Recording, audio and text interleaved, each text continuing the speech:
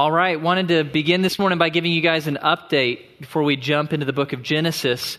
As we've mentioned a couple times in the last few months, the elders and staff here at Grace Bible Church, we believe strongly that God is calling us to multiply again. He's calling us to launch multiple additional campuses because Southwood and Anderson are totally full during the fall. They're totally full, and there are still tens of thousands of people in this community that don't know Jesus Christ and aren't plugged into a church where they are growing. So we must grow. We must multiply so we can reach more people with the love of Jesus Christ. So we have multiple campuses in our future. We've been working really hard on the third campus. So what do we need to do to launch the third campus? The Lord has led the elders to a few decisions. I'm really excited about the first one. Teaching pastor for the third campus is going to be my best friend and roommate in college, Matt Morton, our communications pastor. He's preached here a number of times. So Matt's going to lead as teaching pastor over at the third campus. We need to hire a bunch more staff, so we're going to be working on that in the coming months. We're also working on a location and timing, and we'll let you guys know when we know more. But we would covet your prayers. If you guys would pray for the elders and the leadership of this church, that God would lead and direct us to His plan, to what He desires for our church, and that He would bring everything together, the right people, the right place, all the money that's needed, everything that's needed for us to be able to fulfill His plan of reaching Bryan College Station with the gospel of Jesus Christ. So exciting things afoot here at Grace Bible Church. This morning we're going to be looking in Genesis again. We're back in Genesis, and you can turn to Genesis 25. Genesis 25. We'll look at both chapter 25 and chapter 27. This morning we're going to talk a lot about a question that I have gotten more than any other question while I've been a pastor here at Grace. Been here 10 years now. And there's one question I'm asked more often than any other, by far, by a wide margin. How do we reconcile the sovereignty of God with human free will? How do we put those two together? I'm asked that more than any other, by far. So this morning we're going to talk about that. How do we reconcile divine sovereignty with human free will? Divine sovereignty. That's the belief that God's choices determine our destiny. So God in eternity past crafted a plan for your life, a plan that will not fail, a sovereign plan that includes His election of certain individuals for salvation rather than other individuals. How do we reconcile the sovereignty of God, that's the first proposition, with the second, human free will? Human free will is the belief that our choices determine our destiny. That human beings have free will, the ability to make real choices that carry real consequences in shaping our future, especially that most important choice we make, whether to believe in Jesus or not. So how do you put those two together? They seem, on the surface at least, to be contradictory. Either God controls your future or you control your future, but you can't have both, right? You can't logically reconcile the two. You can't fit them together easily. And so most theologians in the history of the church have chosen one of these to emphasize over the other. So you pick one and drop the other. So for most Calvinists, they're going to pick the top one. Calvinists choose the sovereignty of God. They emphasize that. They diminish human free will. So to a Calvinist, or most Calvinists, God has preordained your future such that when you make choices, you're really not making free, real choices. You are simply acting out the plan that God preordained for you in eternity past. That's the Calvinist solution. Arminians solve it the opposite way. They grab hold of human free will and diminish divine sovereignty. So God has a plan for you that is open-ended. It's not written down yet, because it's still dependent on the choices you will make in life. We look at both of those attempts to reconcile these two propositions, and we reject both of them. We don't like either of those. We don't like either of those because, first of all, the Bible teaches both, that God is sovereign and that you have free will. The Bible teaches it clearly without attempting to reconcile it. God doesn't try to answer our questions. He doesn't clear it up and reconcile it and tie a nice bow on it. He just puts both out there.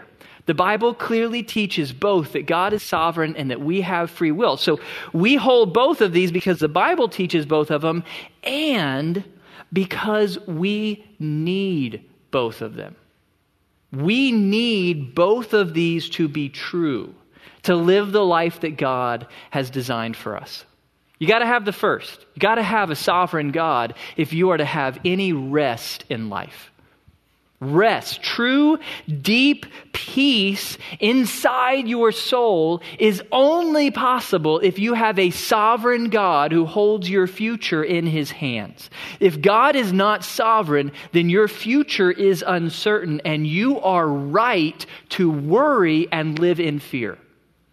Rest is not possible without a sovereign God. You got to have a sovereign God to know peace deep in your soul. But you also need the second proposition. You got to have human free will. You got to have free will to have responsibility. Responsibility as a human being is only possible if we have free will to make real decisions that carry real consequences in determining the future. If God has predetermined all things, then our choices are no more than acting out what God has already decided. Then life is no more than a puppet show, and puppets aren't responsible for their actions.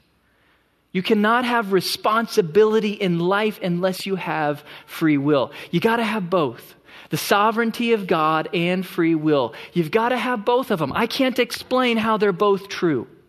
I can't do it. It's a mystery to me. It's always been a mystery to me. It probably always will be. Now, I don't think it's a mystery to God.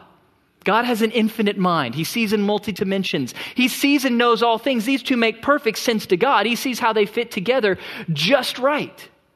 But I'm limited. I'm finite. So it will always be a mystery to me. And God is calling me to embrace that mystery, to accept that mystery and hold both of these seeming contradictions in my hands. That God is sovereign and we have free will. I must hold on to both of them.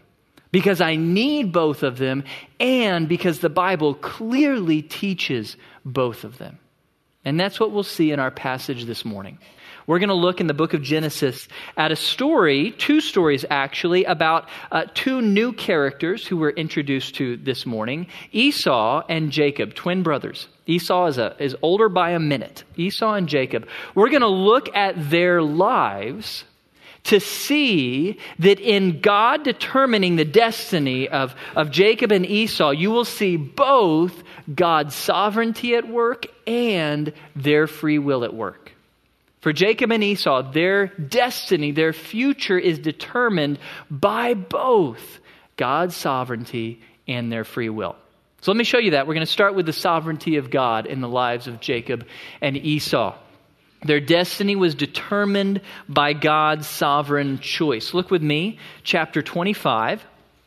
Let's start in verse 19. Now these are the records of the generations of Isaac, Abraham's son. Abraham became the father of Isaac, and Isaac was 40 years old when he took Rebekah, the daughter of Bethuel, the Aramean of Paddan Aram, the sister of Laban, the Aramean, to be his wife. Isaac prayed to the Lord on behalf of his wife because she was barren. And the Lord answered him, and Rebekah, his wife, conceived. Right at the beginning of this story, we learn something about God's sovereignty. God is sovereign over childbirth. We learn that Rebekah is barren. Just like Sarah before her, just like Rachel after her. Rebekah is unable to conceive children naturally. We find out later in the account that Isaac and Rebekah get married when Isaac is 40. They don't have children until he's 60. So 20 years of infertility go by. Not by their choice. They wanted to have children, but they couldn't. They weren't able to have children until Isaac prays to God, and God reaches down and miraculously enables Rebekah to conceive. And what you see in that actually throughout the whole book of Genesis, throughout the whole Bible, God is sovereign over childbirth. And that's a good reminder for a moment. Because we live in a day and age where it's easy to believe that we, with our technological and medical advances, have wrested from God control over childbirth. Through birth control, through infertility treatments, we feel like we control whether we have children. Ultimately, that's not true. No matter what birth control you practice, God can always slip one by and give you a baby. There's a lot of parents in this room that know that firsthand.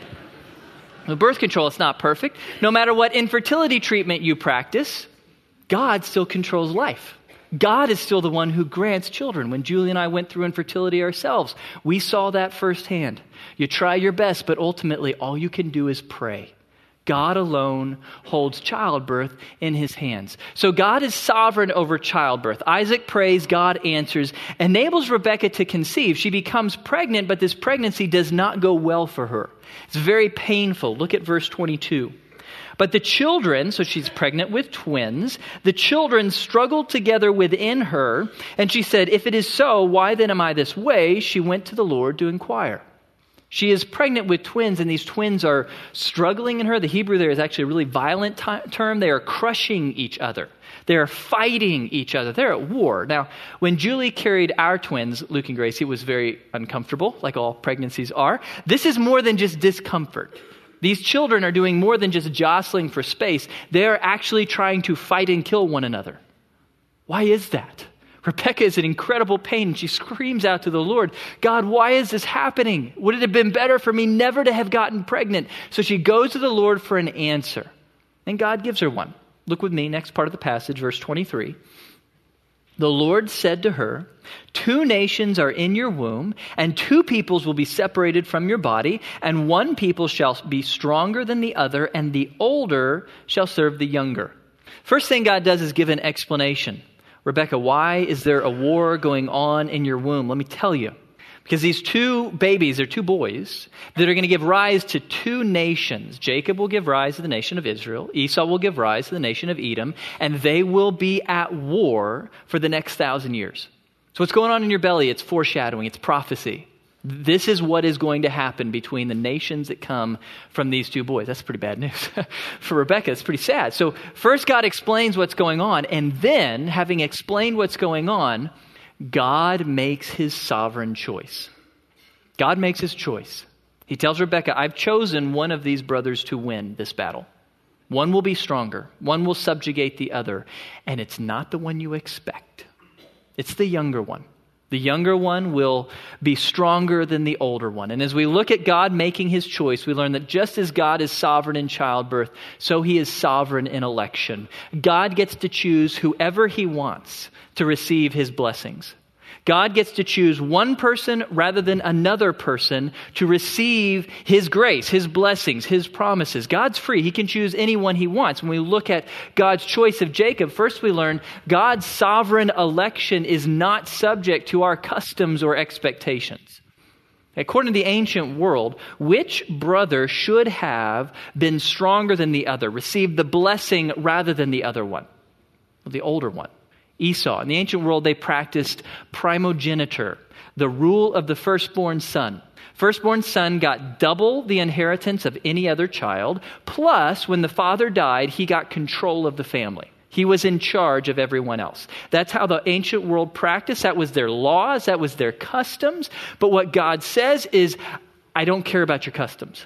And I don't care about what you expect. I get to choose whoever I want, and I'm going to choose the one you didn't expect. God chooses Jacob rather than Esau, the younger rather than the older. That's actually what God does throughout the Bible. In the exercise of his sovereignty, when he elects people, he likes to choose the person we do not expect. So God chose David to be the king. Even though of all his brothers, David was the youngest and the most forgettable, his dad didn't even remember to invite him to the meeting with God's prophet. Totally forgettable kid. And yet that's who God picks. God picked Peter to be the head of the apostles. What do we know about Peter? Well, he's brash, he's rude, he's relatively uneducated, he's a middle-class fisherman. That's who God selected to run the church rather than all these religious leaders who were available that day. God chooses those we don't expect because God is free to do as he wishes. He is not subject to our customs or expectations. He chooses as he pleases. So his election is not subject to our customs or expectations, nor is it based on our merit. God chose Jacob not because Jacob was worthy of his choice. Jacob didn't earn it. Not through past obedience, not through future obedience. Jacob was not worthy of God's selection. We'll see that as we read the stories, but actually we get it told to us explicitly in the book of Romans. Romans chapter 9, Paul talks about Jacob and Esau and gives us some commentary on their lives. And here's what Paul tells us. Romans 9, starting in verse 10. When Rebekah had conceived children by one man, our forefather Isaac, though they were not yet born and had done nothing either good or bad, in order that God's purpose of election might continue, not because of works, but because of him who calls. She was told the older will serve the younger. Not because of works, not because of merit, not because anything Jacob had done or ever would do. He was chosen. God continues, Romans 9, verse 15. God says, I will have mercy on whom I have mercy, and I will have compassion on whom I have compassion. So then it depends not on human will or exertion, but on God who has mercy. God chooses as he sees fit. He does not choose those who are worthy. Jacob was not worthy. As we study the account of Genesis, we'll actually see neither Jacob or Esau were worthy to be chosen by God. They're both pretty horrible kids. Jacob, he's deceptive, he's selfish, he's greedy, he manipulates, he does whatever it takes to get what he wants. Esau, he's just a fool. He's a man's man who is violent and brash and immoral and makes stupid decisions. Neither boy was worthy of God's choice. That's always how election works.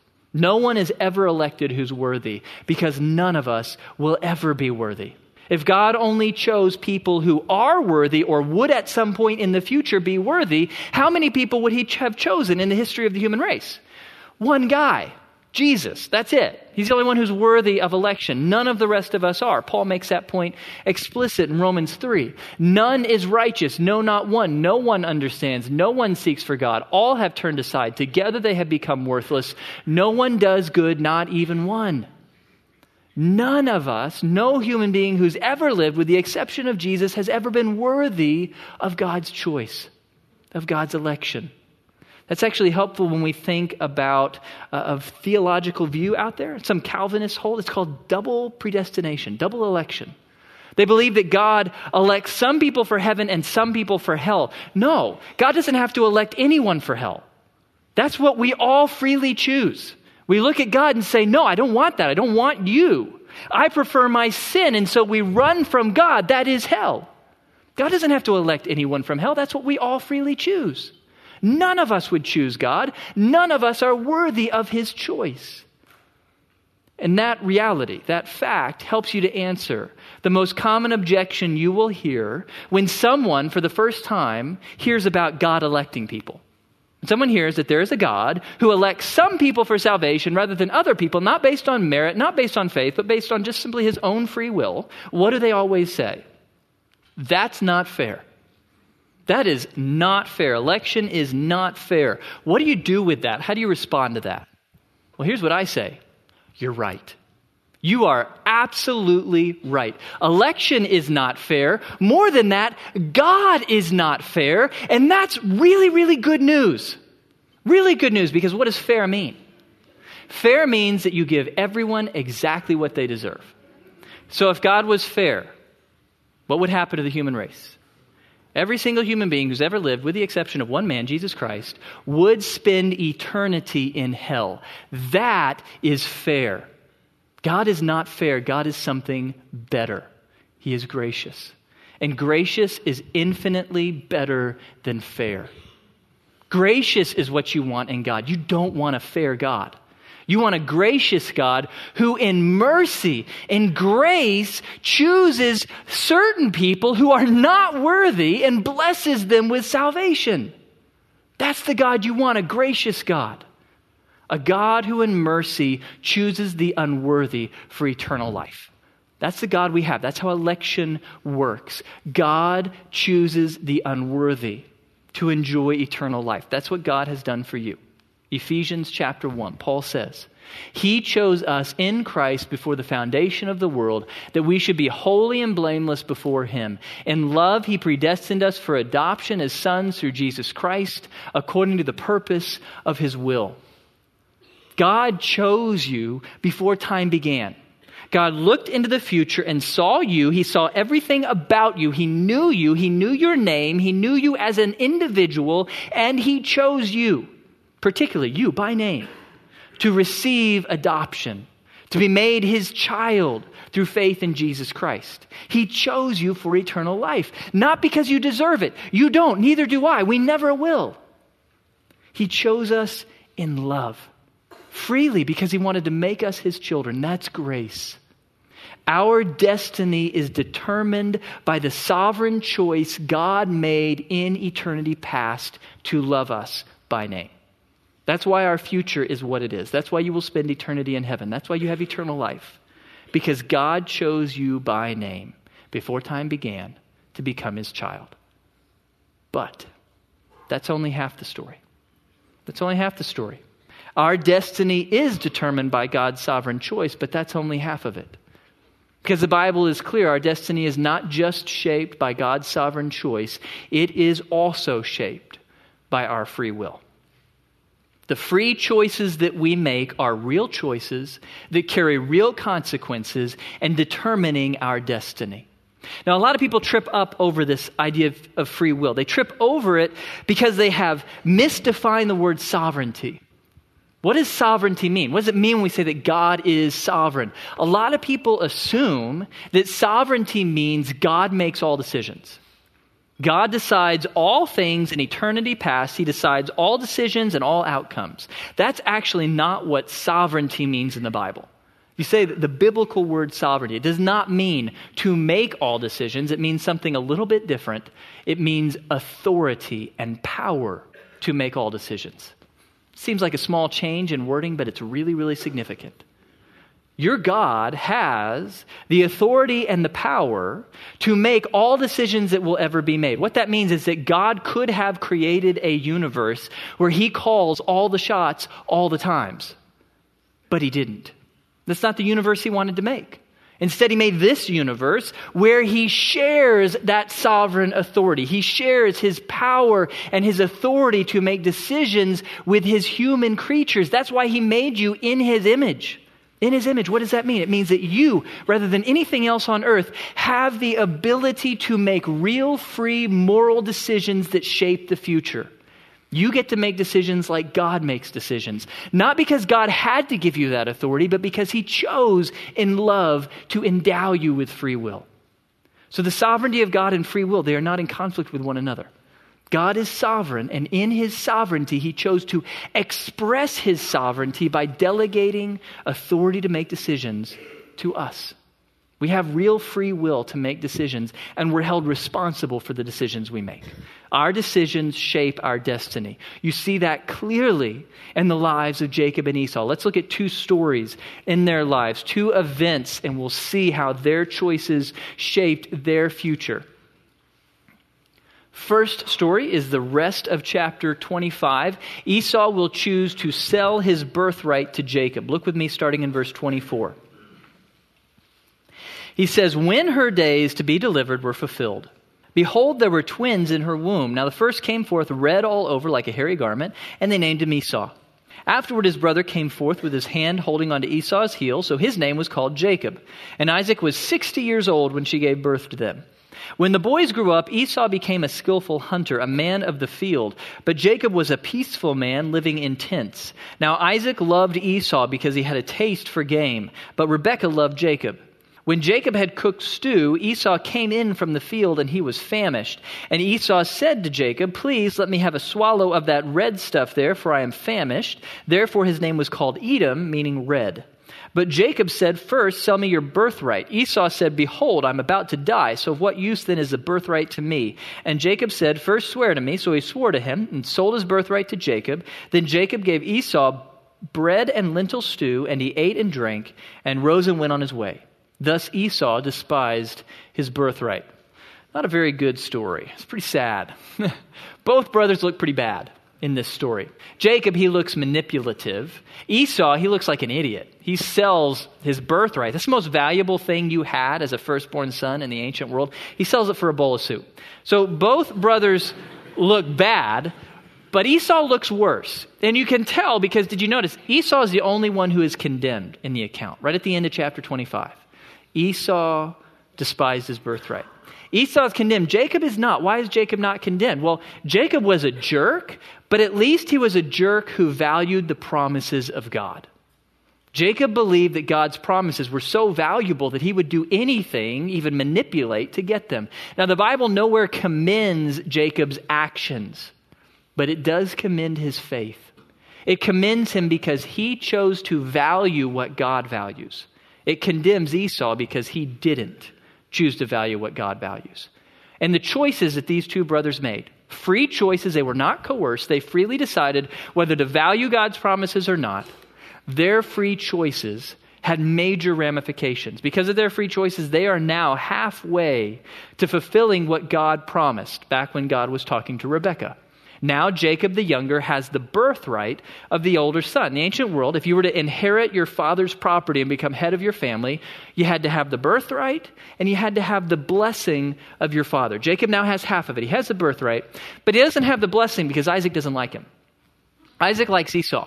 Both parents play favorites. Pretty ugly family. Isaac likes Esau because he likes the taste of the game that Esau hunts. Rebekah likes Jacob because Jacob likes to stay at home. So they both pick their favorites. Isaac wants to bless Esau. Rebekah wants Jacob blessed instead. Jacob has the birthright. How will he get the blessing? That's the next story. Turn to chapter 27. Chapter 27. Let's see how the free choices of these characters shape their destiny. It's a story of how Jacob chose to steal the blessing from Esau. Look with me starting in chapter 27, verse 1. Now it came about when Isaac was old and his eyes were too dim to see, that he called his older son Esau and said to him, "My son." And he said to him, "Here I am." Isaac said, "Behold now, I am old and I do not know the day of my death. Now then, please, take your gear, your quiver and your bow, and go out to the field and hunt game for me. And prepare a savory dish for me, such as I love, and bring it to me that I may eat, so that my soul may bless you before I die." Okay, now, Isaac knew what God had said back in Genesis 25. Isaac knew who had God chosen. Jacob. Isaac didn't care. Isaac chose Esau. He wanted his favorite blessed rather than the one that God had selected. And so he crafts a plan. Esau will go hunt game, and Isaac will bless Esau. So Isaac crafts a plan, but his wife Rebekah is listening. And she crafts a little different plan. Look with me starting in verse 5. Rebekah was listening while Isaac spoke to his son Esau. So when Esau went to the field to hunt for game to bring home, Rebekah said to her son Jacob, "Behold, I heard your father speak to your brother Esau, saying, 'Bring me some game and prepare a savory dish for me that I may eat and bless you in the presence of the Lord before my death. Now, therefore, my son, listen to me as I command you.'" And then she unfolds a plan. It's quite crafty. She's going to cook a meal really fast. With flocks that are there, goats that are there. She's going to cook a meal that Isaac will love, but she has a problem. Isaac is pretty much blind. He won't be able to see that it's Jacob rather than Esau, but he'll be able to smell that there's a difference and feel that there's a difference because Esau smells like wild game. He smells like a hunter and he's really hairy. Jacob is not. So what she does is she dresses Jacob in the clothes of Esau, so he smells like him, and then she covers like his hands and his neck in goat skin, so he feels really hairy. So it's a pretty deceptive plan. It actually works really well. She crafts this deceptive plan to trick her husband, and it works. Isaac is at first a little suspicious because Jacob has a much higher voice than Esau, but he smells the clothing and he eats the food, he drinks some wine, he feels Jacob's rough neck, that goat skin, and he gives in to the lie. He is deceived by Rebekah's plan, and look what happens in verse 27. So he came close and kissed him. And when he smelled the smell of his garments, he, that is Isaac, blessed him, that is Jacob, and said, "See, the smell of my son is like the smell of a field which the Lord has blessed. Now may God give you the dew of heaven and the fatness of the earth and an abundance of grain and new wine. May people serve you and nations bow down to you. Be master of your brothers, and may your mother's sons bow down to you. Cursed be those who curse you, and blessed be those who bless you." Who does Isaac end up blessing? Jacob. Despite all his attempts otherwise to confound the plan of God and bless his favorite son, Isaac ends up blessing Jacob just as God had promised. It's amazing to see what happens here. Isaac ends up doing exactly by his own free choice what God had promised. Now let's stop for a second and ask ourselves, why did Jacob end up with the birthright and the blessing? Was it because God chose him? Or was it because he freely decided to deceive his dad and manipulate his brother? Both. It's both. God's sovereignty and Jacob's free will working together to accomplish all that God had promised. What that shows us, I love this. Think about for a moment, in these two stories, who's the hero? It's not Isaac. It's not Rebekah. They're pretty awful parents. Just to be honest, pretty awful parents. It's clearly not Esau. He's a fool. And it's not Jacob either. He's a deceiver and a trickster and a liar. No human beings. They're all sinners. They're all awful. Who's the hero? It's God.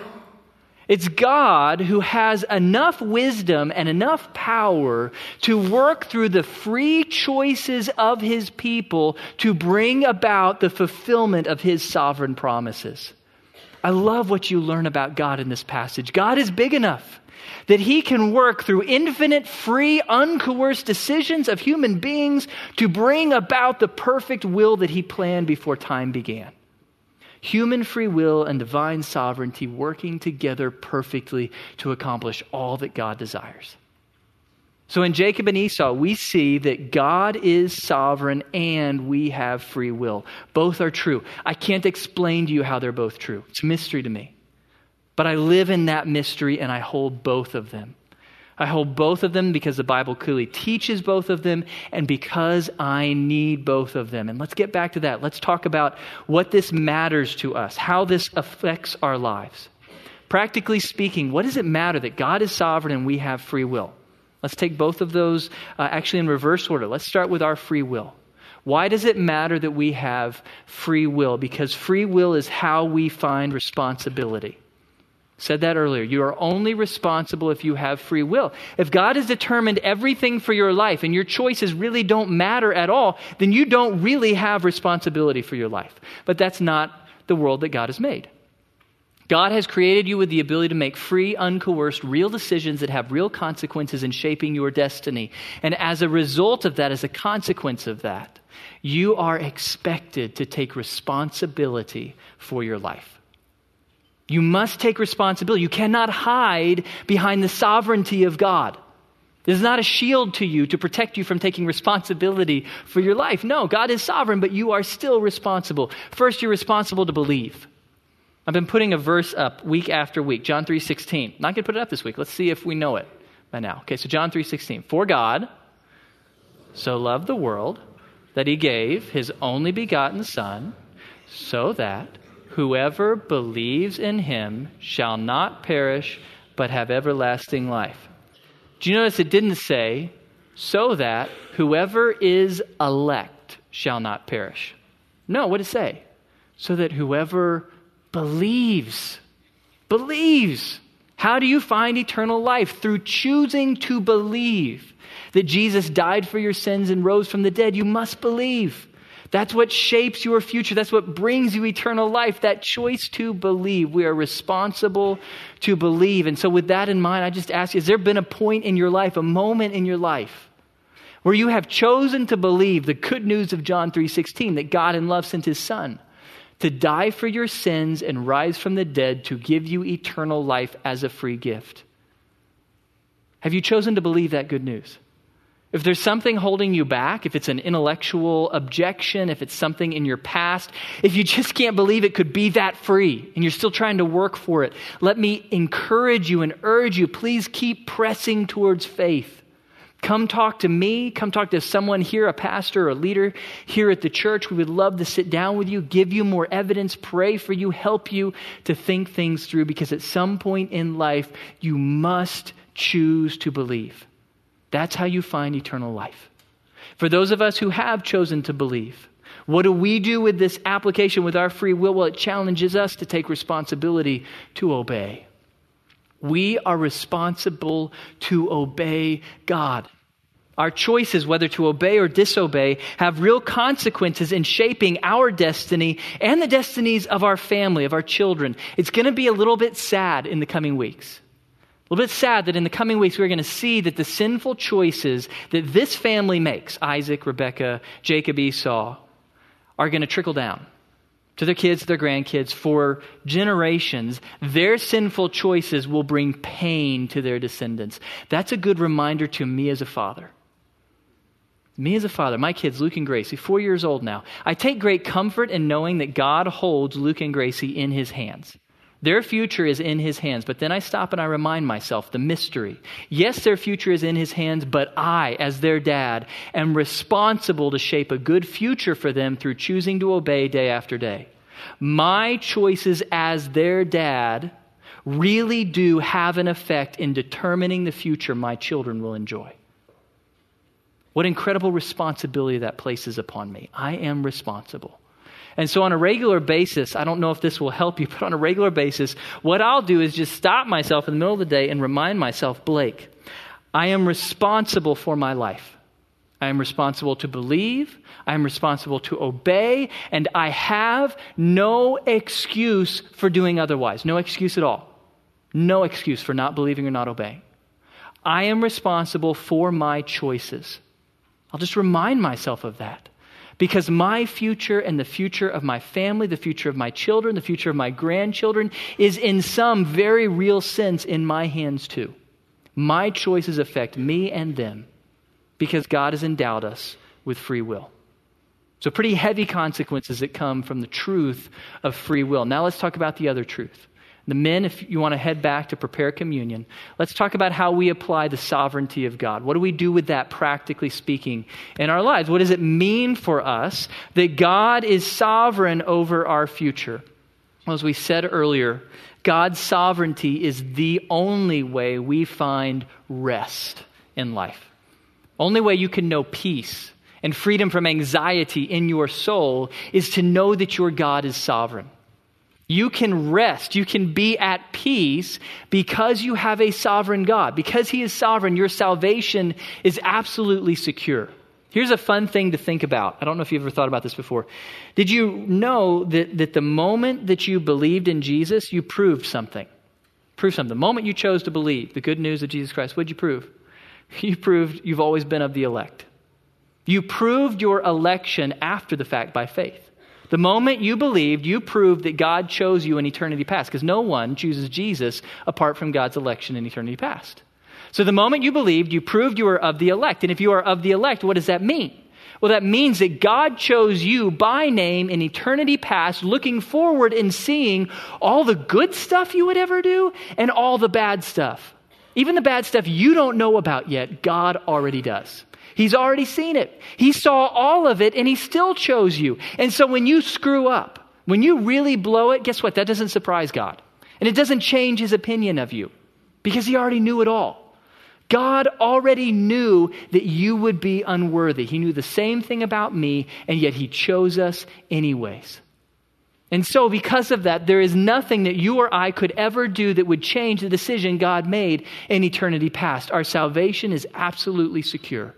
I love how Paul puts it in Romans 8:38-39. He says, I am convinced that neither death, nor life, nor angels, nor principalities, nor things present, nor things to come, nor powers, nor height, nor depth, nor any other created thing will be able to separate us from the love of God, which is in Christ Jesus our Lord. The last item on the list is the most important. That underlined item, any other created thing, that's you. That's me. We're created things. What Paul is saying is that yes, we have free will, but it is not within our range of options as human creatures to separate ourselves from the saving love of God. I am free, but I'm only free to choose between options that are available to me as a human being. I cannot choose to go fly like a bird. I cannot choose to go back in time. I cannot choose to become invisible. None of those are available to me. Neither is separate myself from God. Neither is lose my salvation. Neither is give God back my salvation. No, God says, I don't care. I'm not taking that back. That's not an option available to us. Our salvation is absolutely secure in the sovereignty of God. He chose you in the past so that you will be glorified in the future, and there is no way that choice can be overcome. God will do whatever it takes to ensure that you spend eternity with Him as His beloved child. He chose you in eternity past for eternal life, and He made eternal life possible for you 2,000 years ago. So God chose you in eternity past, but He made His choice possible or effective 2,000 years ago when Jesus came to earth. And that's what we're going to celebrate this morning in communion. Jesus came to earth, and it's interesting for a second. Just let yourself think about the parallels between Jesus and Jacob. Jesus and Jacob, particularly Jacob in chapter 27. Both Jesus and Jacob dressed up like other men. Jacob dressed up like his brother Esau, put on the clothing, the goat skin, all that. Jesus dressed up like you and me. He's the Son of God, didn't have a body. He took on human flesh, limited human flesh like ours. So both Jesus and Jacob dressed up like other men, but they did it for opposite reasons. Jacob dressed up like Esau to steal a blessing. Jesus dressed up like you to give you a blessing. He dressed up like us to take the curse we deserved and earn the righteousness we could not earn so that we could have eternal life. That's what we celebrate in communion, that Jesus, out of love, he didn't have to do it. He freely chose to do it. He is sovereign. He could have said no, but he said yes. He said yes and disguised himself to look like us, took on limited, weak human flesh, and then went to the cross in our place to absorb the curse that our sins deserved and offer us the righteousness that his life had earned.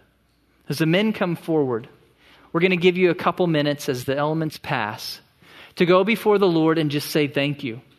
Thank you, God, you chose me in eternity past, but you did not win my salvation until your Son willingly came and took my place. He dressed up like me. He took my sins upon himself and died in my place so I could have eternal life. Go before the Lord and spend this time just giving thanks for the gift of his Son.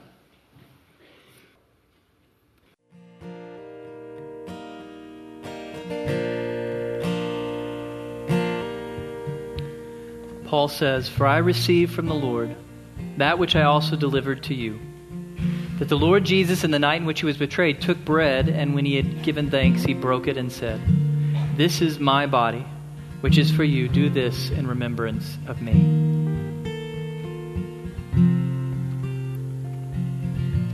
In the same way, he took the cup also after supper, saying, "This cup is the new covenant in my blood.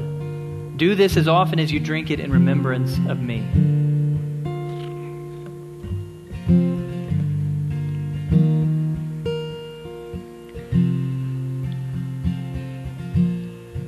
Heavenly Father, we thank you for the gift of your Son. Lord, we're not worthy of your love. If eternal life was something that we had to earn, none of us would have it. Lord, we're so sinful, we're so weak. We're so rebellious by nature. We would run from you, Lord. So thank you, Lord, that in eternity past you chose us individually by name, not because we deserved it, but because you just wanted to show us love. And thank you that 2,000 years ago you sent your Son to make your choice possible, to make it possible for you, the righteous, holy Creator, to save sinners like us. Thank you that Jesus gave his body to be broken on the cross. He shed his blood to be spilled as payment for our sins. Thank you that he lived a perfect life that earned righteousness for us. Thank you that you raised him from the dead, defeating sin and Satan and death. Thank you that you have applied his victory to our lives, not through our works, not through our merit, but just through your gracious love. Father, all of us right now, we go before you and we pray for any person here this morning, Lord, who has not yet received the free gift of eternal life. Anyone here who's still trying to earn your love or still trying to work their way back to you. We pray, Lord, that you would open their eyes to see your love is not something to earn, it's a free gift. Eternal life has already been earned for them by Jesus Christ, and he offers it for free to all who will simply say yes. We pray, Father, that this would be the morning of their salvation. For those of us who have believed, Lord, we thank you that you chose us in eternity past. We thank you that in choosing us, you have also endowed us with the responsibility and opportunity to make decisions, Lord. And so we pray that the choices we make each and every day, choices to believe, choices to obey, that they would honor you.